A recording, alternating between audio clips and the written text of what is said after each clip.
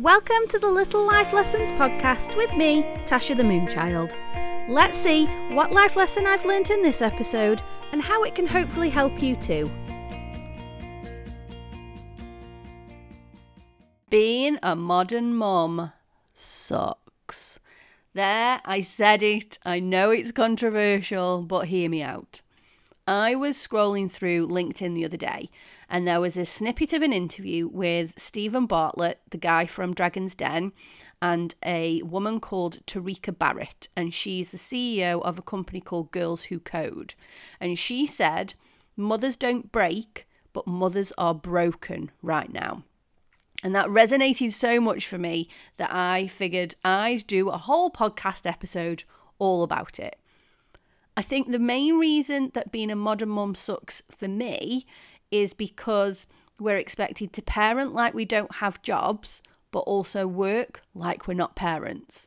And rightly or wrongly, this doesn't work because when shit hits the fan, it's usually the mum that has to deal with it. Now, don't come for me because I know that this isn't the case for every family. But what I can tell you is that when things go wrong, it's me that gets called first. It's me who has to try and book time off. It's me who has to do some appointments alone because dad can't get the time off work. It's me who fills the forms in. It's me who makes the phone calls. It's me who arranges care club. It's me who rearranges care club. It's me who has to remember the dress down days, the teddy bears picnics, the bake sales, the change of PE kit days. And it sucks because when something eventually falls down, it's also down to me. And then I feel like shit for not being able to juggle everything. But that's what it comes down to for me. It's struggling with the juggle. And we've all heard that phrase. But the problem is it's almost become the norm, and it's something that we all laugh about. But it isn't a laughing matter because it doesn't matter what your circumstances are. So it doesn't matter whether you work, whether you are a full-time mum, whether you're a carer, whether you have support. We're all expected to keep calm, carry on, but also be the backbone of family life. It's no wonder that almost 60% of parents have struggled with their mental health at some point because the mental load is just too much. Because on top of being essentially personal assistants for our children, there's a house to run. And for some mums, there's also businesses, there's jobs, there's caring for family member responsibilities thrown on top too. So it's no wonder that we're struggling. I was talking to my long distance bestie the other day about this very subject. And she said that whilst feminism has done amazing things for women's rights, it's actually made it a lot harder for mums as well. And she's totally right, because whilst the menfolk, I use that as a generic term, are now happy for us to work and to contribute, there's still, I think, a generational expectation that we're also still the main caregivers. And again, I appreciate that this isn't the case for everyone, but I do think it's the norm. It's certainly the norm in most of my friendship groups. Is it for you? I'd love to know. Let me know.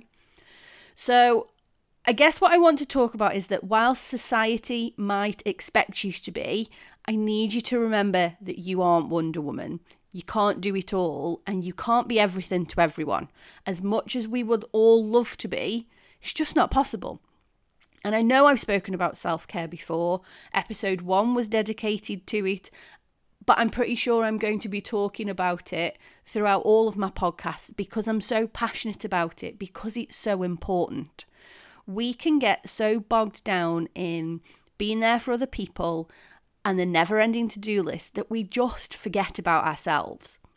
Now, I know that I am really lucky because I have a partner who understands that if I don't take time out for myself, my mental health will nosedive. And when it does, I'm fit for nothing. So I can't serve my family, myself, my job, or anybody else. So he understands that I need to do what I need to do to keep on top of my self-care. And ultimately, he encourages me to do that.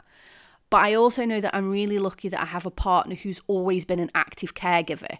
So I so often see women who say that they can't take time out for themselves, they can't do things for themselves because they can't physically leave their children with their fathers because they don't know how to look after them properly.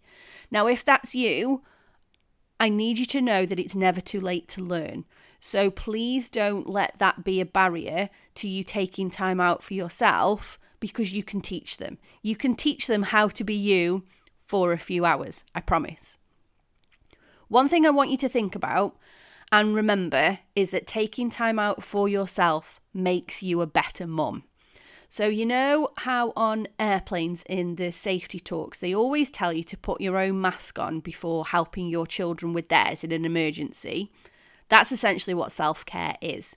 It's putting your own mask on first. It's putting your mental health first so that you are in a better position to help your children. Because if you're too busy in an emergency putting those masks on your children and forget to put your own on, what's going to happen? In an emergency, they're going to be fine and you're not. And I know that's a bit doom and gloom, but it's the one analogy that I always use that hits home how important it is to take care of yourself, because if you don't, there's going to be nothing of you left to take care of. So today's life lesson is to remind you as well that you were a person before you were a parent, and you'll be a person again when those children of yours fly the nest. It's why it's so important for you to look after yourself and not get lost in your responsibilities, because once those responsibilities have gone, what's going to be left? Your sole purpose in life isn't to be a mum. It might be a big part of your purpose, but it's not your only purpose. So I also want to do a big shout out to all of the women out there who choose not to be mums. I applaud you. Because whilst feminism might have made things harder for mums, it's given women choices and it's empowered them to live their lives exactly how they want to, rather than what society expects of them. Seeing as I talk about self-care so much, today I thought I'd share my Sleep for Self-Care bundle. When we're busy trying to be everything to everyone, often the one thing that suffers is sleep. Because the second we try and stop and relax in bed is when our thoughts are invaded by the to-do list, by our self-critical thoughts, things we've forgotten, things we aren't very good at. That's why I created the Sleep for Self-Care bundle, because when I make the effort, create a proper bed routine and stick to it, I sleep better. So what's in it? First, you'll get a 25-page guide which explains the science behind getting a good night's sleep, how you can get more REM sleep, how to calm your body and mind before trying to go to sleep, and the 4 evening habits that could be sabotaging a good night's sleep. I'll also share 10 everyday sleep tips and some breathing tips for you to try. On top of that, to complement the guide, you'll also receive 2 guided meditations, a guided breathing and something called the Peaceful Place. Both are less than 10 minutes long, but both are perfect just before bed, as well as any time during the day when you just need a break. I'll leave a link to the website to grab yours in the show notes, or you can head on over to tashathemoonchild.bigcartel.com, where you'll find it under resource bundles in the shop. Thank you for listening to another episode of Little Life Lessons with me, Tasha the Moonchild. I'd love to know what resonated for you, so please do leave me a little comment if you feel called to do so. Otherwise, don't forget to subscribe, and I'll see you next time.